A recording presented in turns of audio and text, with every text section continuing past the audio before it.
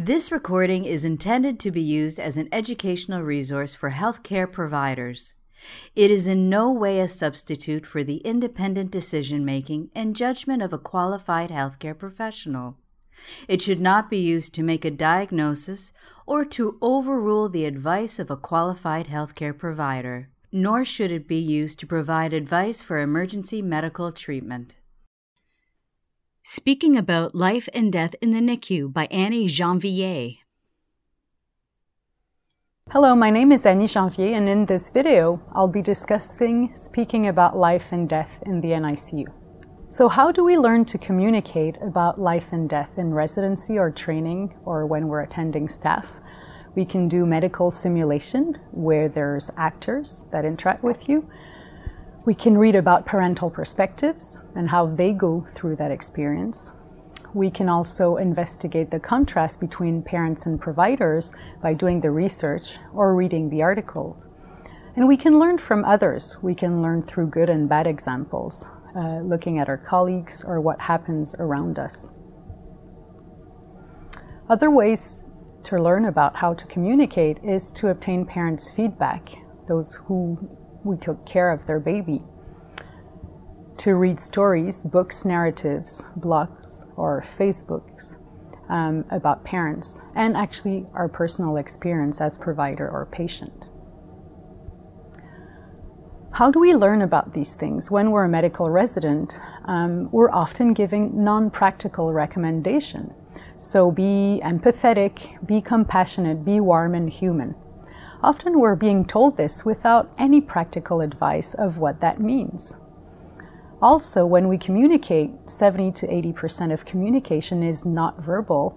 It's not necessarily the words we say, but how we say them. And parents rarely write these recommendations about how we should communicate. It's experts who do so. Medical simulation.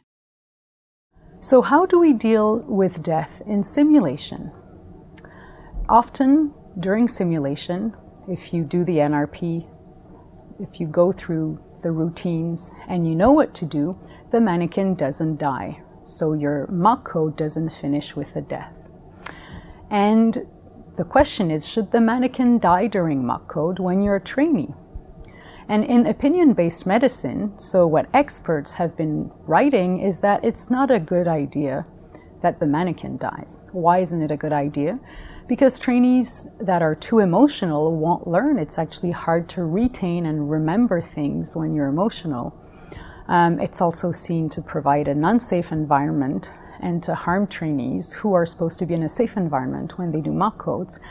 And a lot of experts also say that we should have a disclosure to say before the mock code, the baby may die. So we've decided to investigate this with trainees in our hospital, had almost all trainees participate to 2 mock codes. So they were randomized to start, of the 2 mock codes, start either with a mannequin that we could resuscitate that was born pulseless, but if we provided adequate resuscitation, the mannequin would have a pulse and live, or to start with a mannequin who would remain pulseless despite adequate resuscitation. This has been published in Pediatrics, and the author is Marie-Hélène Lizotte, the first author. So our trainees started with one and then did the other mock code in either order. What we saw is that the performance wasn't affected by the simulated death. They did as well when the mannequin lived or died, and the performance was good overall.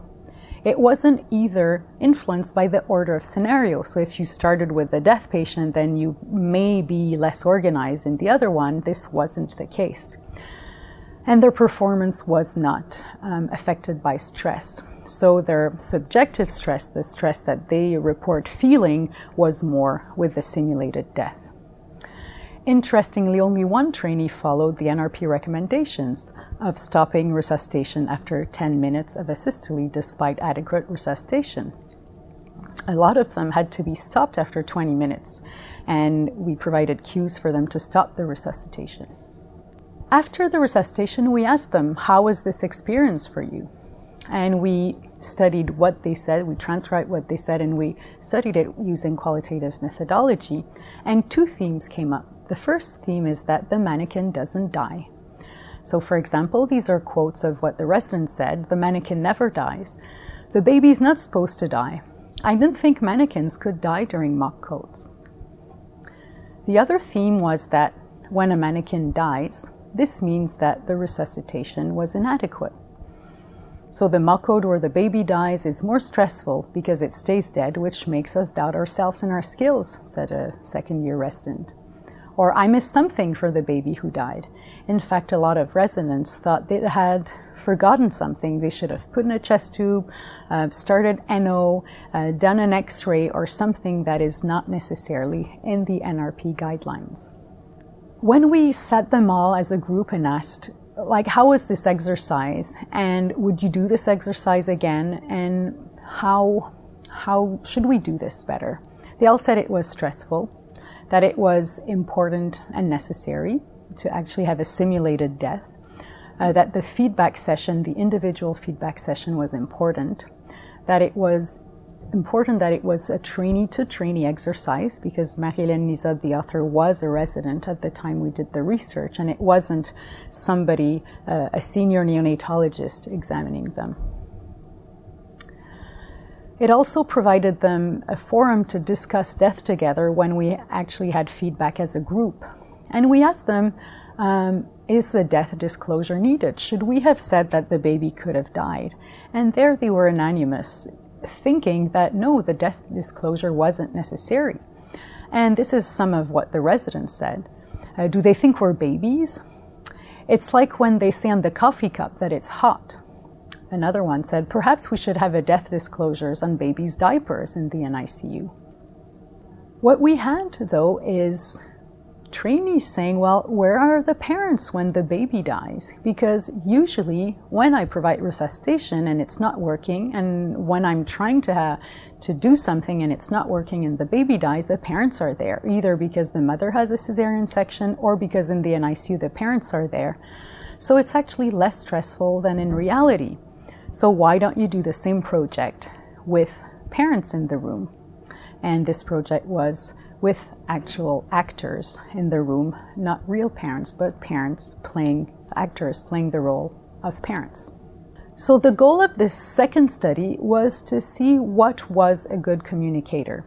What do we do when we say in these circumstances that are good, and what can we do and say that is bad, and how can we do things better? So we engaged 31 participants to do a mock code where the mannequin remained pulseless despite adequate resuscitation.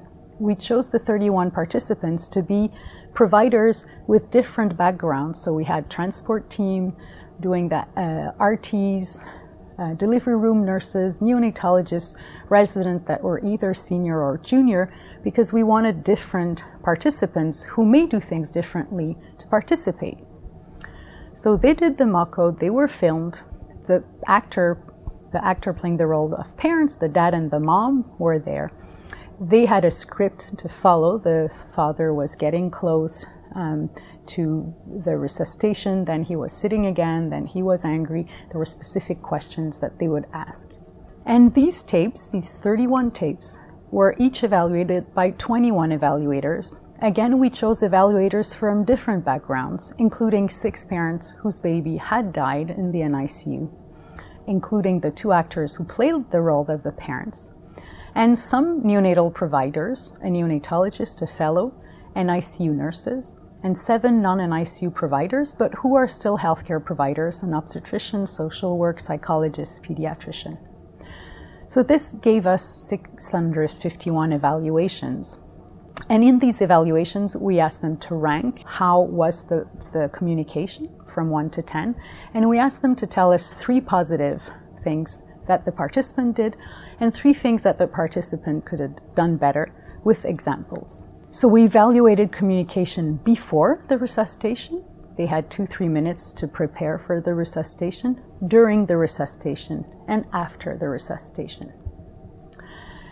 Interestingly, a majority of the time, so almost 80% of the time, providers and parents agreed on who was a good communicator and examples of good communicating in these end-of-life scenarios. Providers spoke mostly about language, words used, but parents, social workers, and psychologists spoke more about nonverbal communication, body language, how people entered the room, whether they smiled or not. So when people agreed, these are examples that they gave. Good communicators introduced themselves briefly, knew or used or asked the name of the baby, informed the parents that they're preparing for the worst but hoping for the best. This is before the resuscitation. Warns parents that they will only speak to them briefly during the resuscitation, but that they are there for their family. So this, on average, is when people agree how are good communicators before the resuscitation, or when things start to go bad. Communication examples of good, what is judged to be good communication during resuscitation are the following. The resuscitator lets the parents approach, lets the father approach, acknowledges the parent's presence, uses the name of the baby, prepares the parent for the death, or prepares the parents for the death, and it can be in 1, 2, or 3 steps, saying, we're fearing this is not going well. We will continue resuscitation for 2-3 minutes. We think that Jason may die. Jason is probably going to die. They remain calm. They decide to stop resuscitation and don't ask parents their permission to stop resuscitation. And they actually say the words death, dying, or dead. These are bad examples that were reported by our evaluator. So this is one of the resuscitators telling the dad, stay where you are. We don't have time to speak at the moment. Another one asks the family, do you think it's a good time to stop the resuscitation?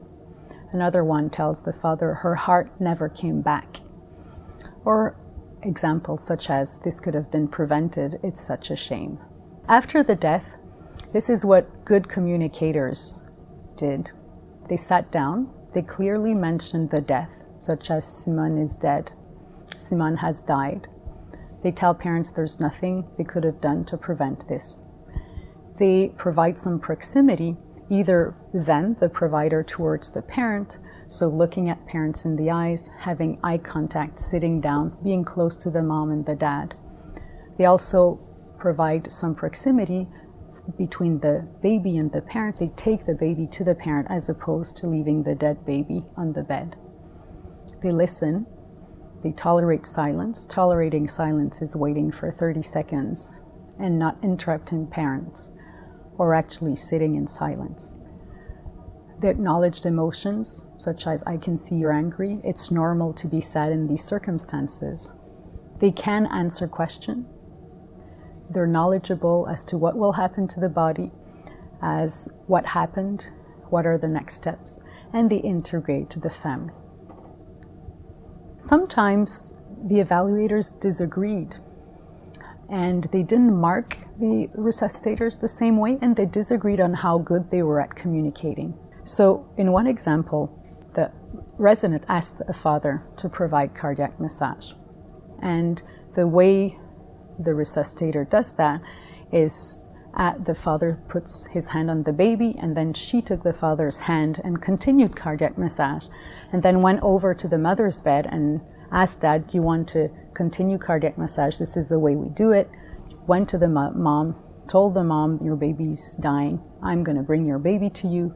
Came back, and the cardiac massage lasted a couple of seconds, less than a minute.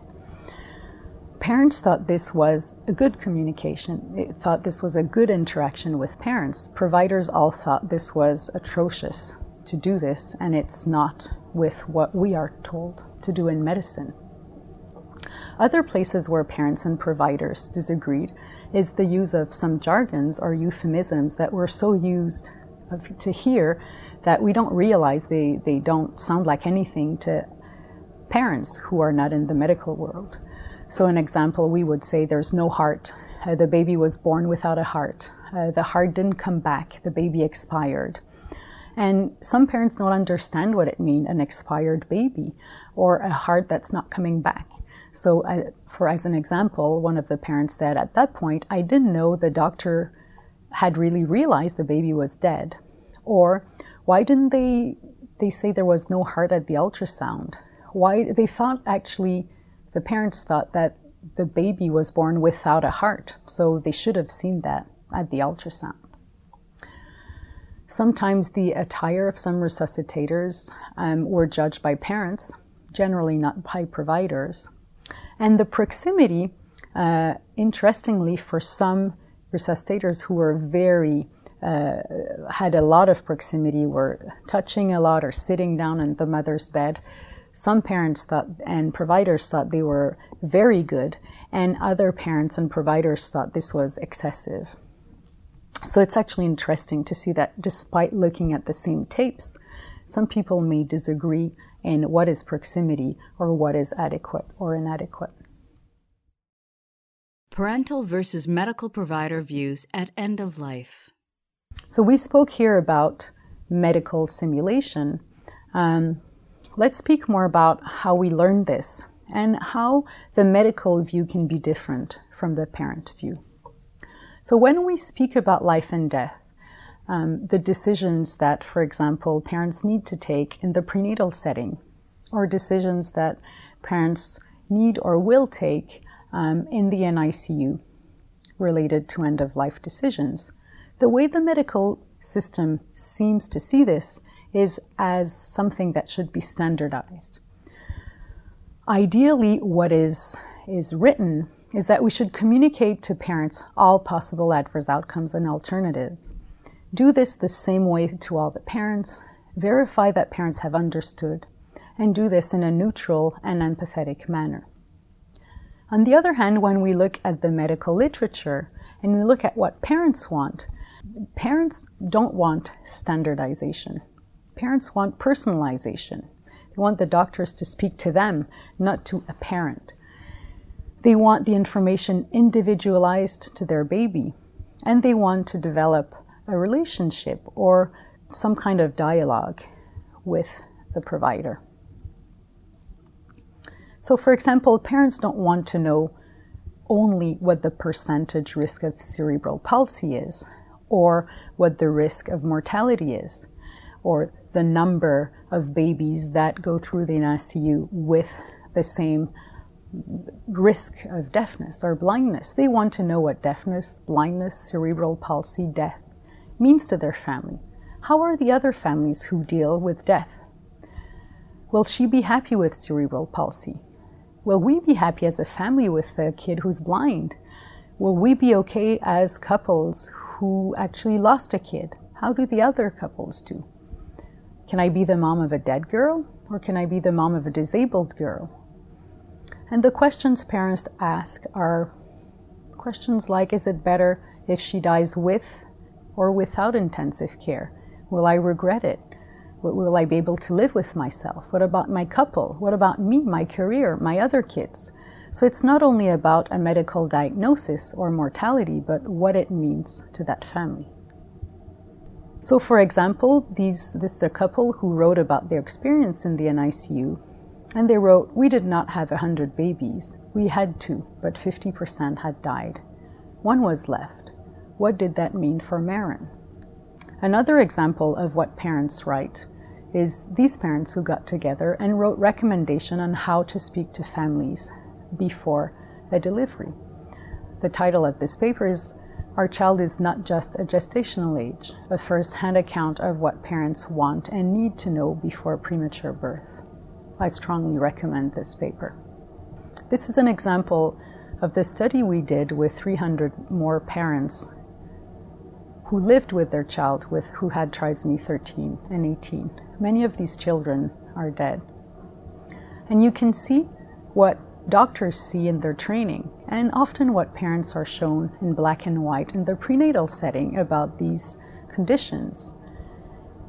And then you can see the big contrast between what parents see when they look at their child. Some of them are very sick, and all of these kids are disabled.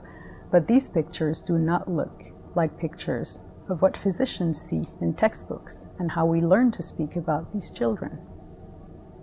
And if you look at family perspectives of what they want to know and what is helpful to them, there's a lot of different families like this, not only trisomy 13, 18.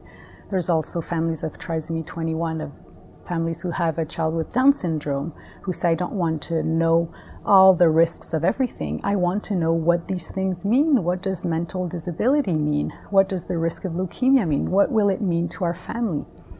And the same thing for parents of extremely preterm infants at the margin of viability. So right now, the ongoing research by many groups is to transfer the information and the numbers to parents, either by decision age, a decision coach, by information that we give to parents, wanting to speak to the rational parent, wanting for the parent to remember what we tell him or her, and seeing if the parent remembers what we told them. And the thing is that parents also make decisions with their hearts, not only with their brain. And this begs the question of, are emotional decisions bad decisions? And in fact, when emotions are discussed in the informed consent process, we often hear that they negatively influence competence. They're not good. Somebody who's too emotional doesn't think normally. But when we have to decide between a certain death for a child or an uncertain life with uncertain outcomes, it's normal to become highly emotional.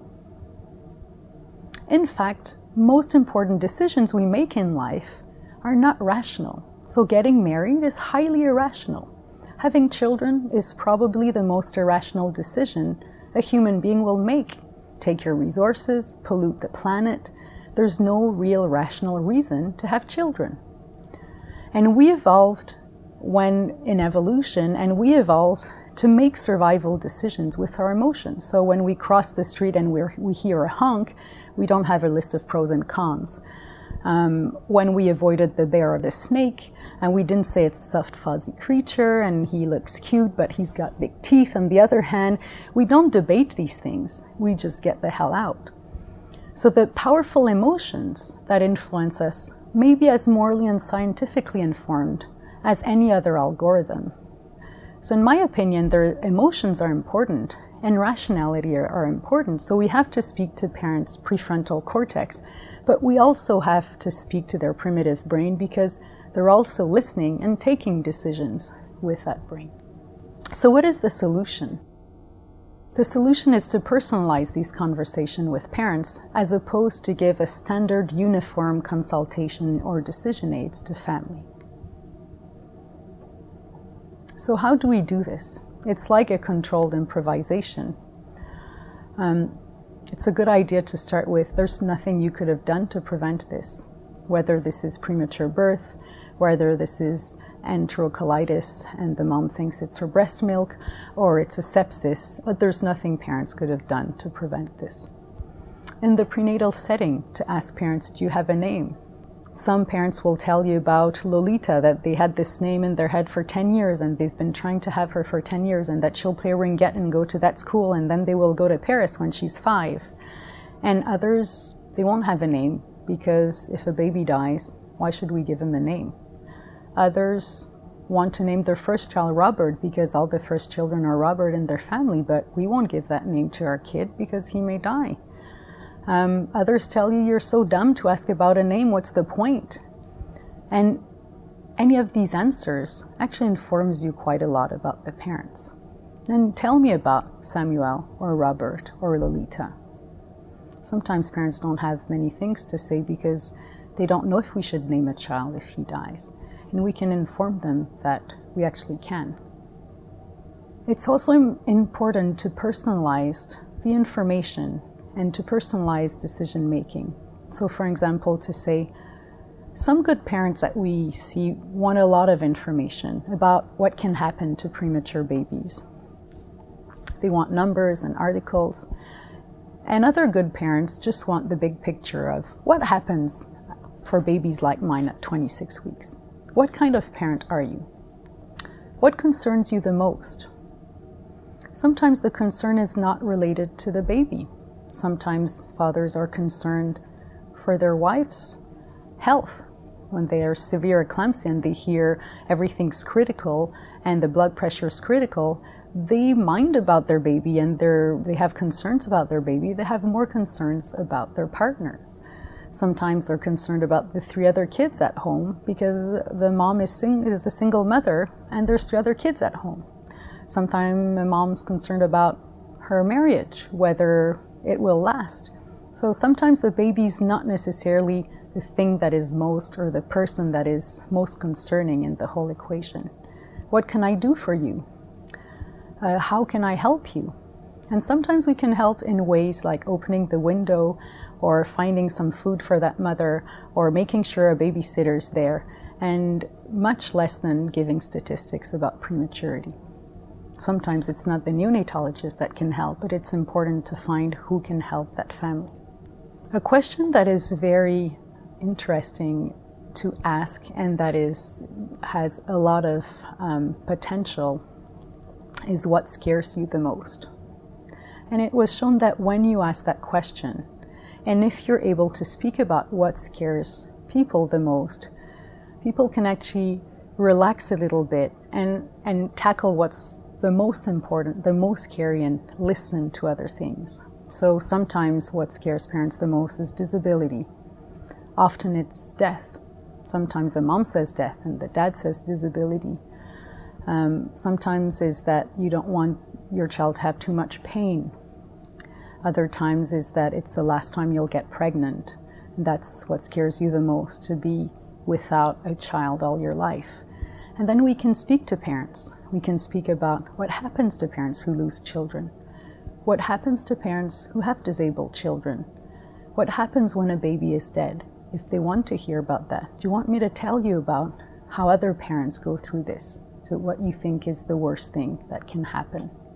In the NICU, it's also not rare to hear questions like, is my baby dying? Can my baby die?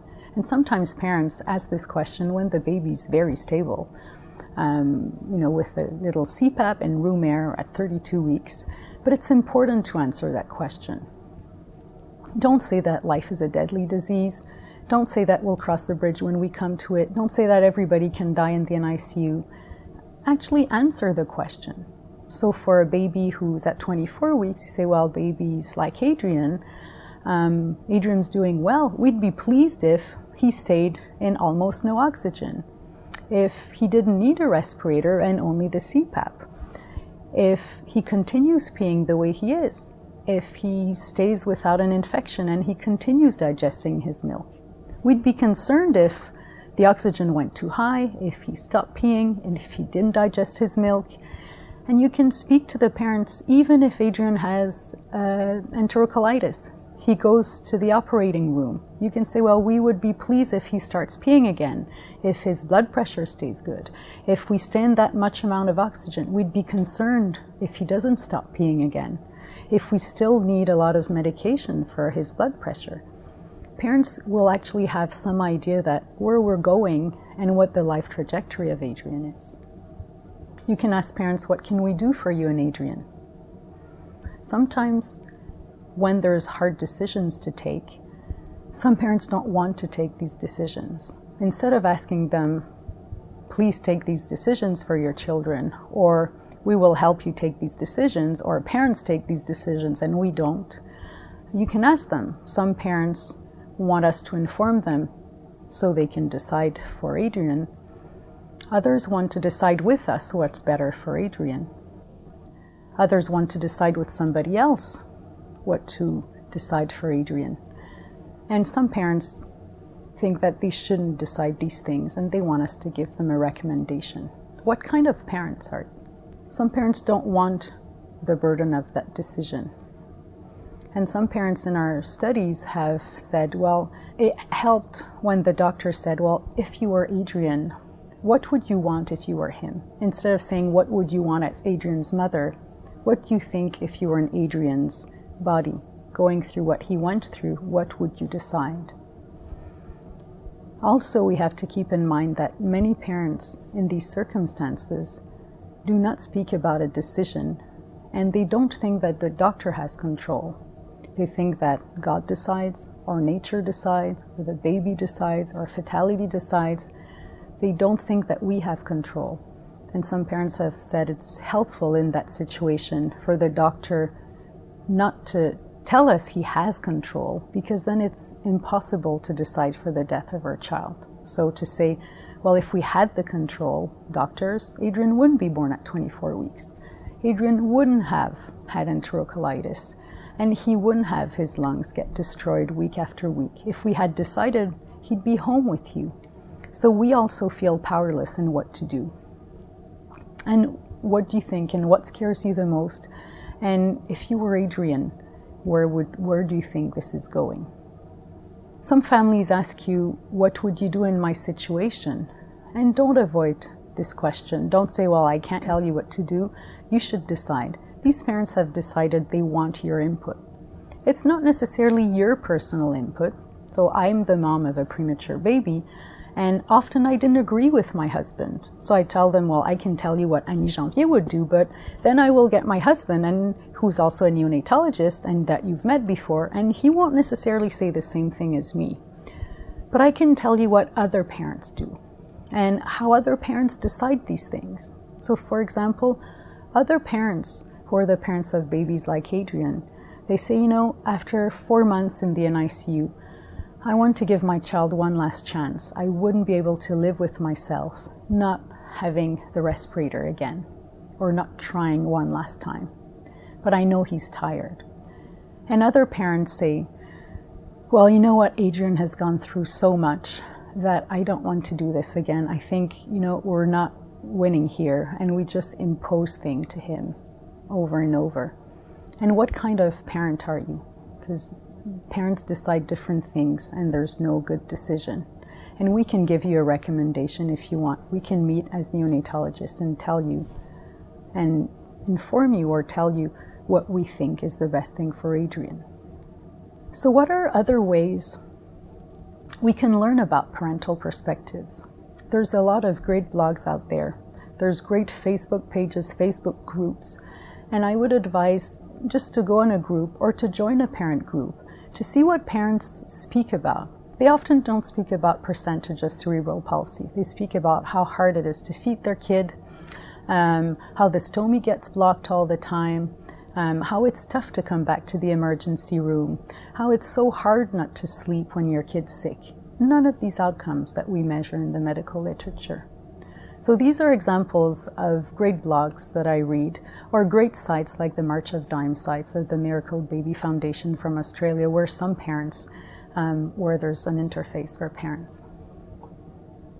You can also read stories that are published in the medical literature. I've written some of these, like Pepperoni Pizza and Sex, or No Time for Death.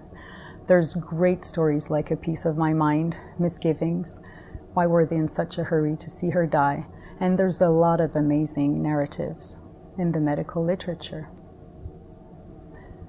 There's also great books about prematurity. A Girl in Glass. If you speak French, there's Respire, Bébé, Respire. It's my book that maybe will come one day in English. Juniper, The Girl Who Was Born Too Soon, is an amazing book. This Lovely Life also. And I think the most important point here is to stay in touch and to have some feedback from parents. The way I do this is I track, or I look at who are complex babies that I had in my practice, or patients who died.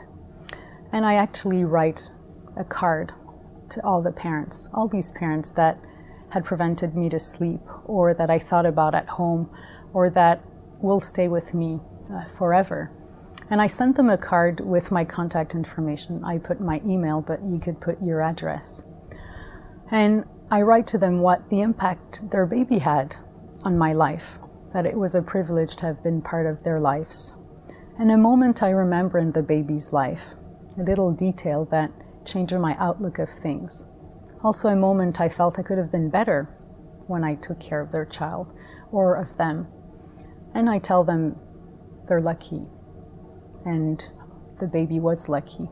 The baby's lucky to meet them and to have parents like them. And I actually ask parents for feedback.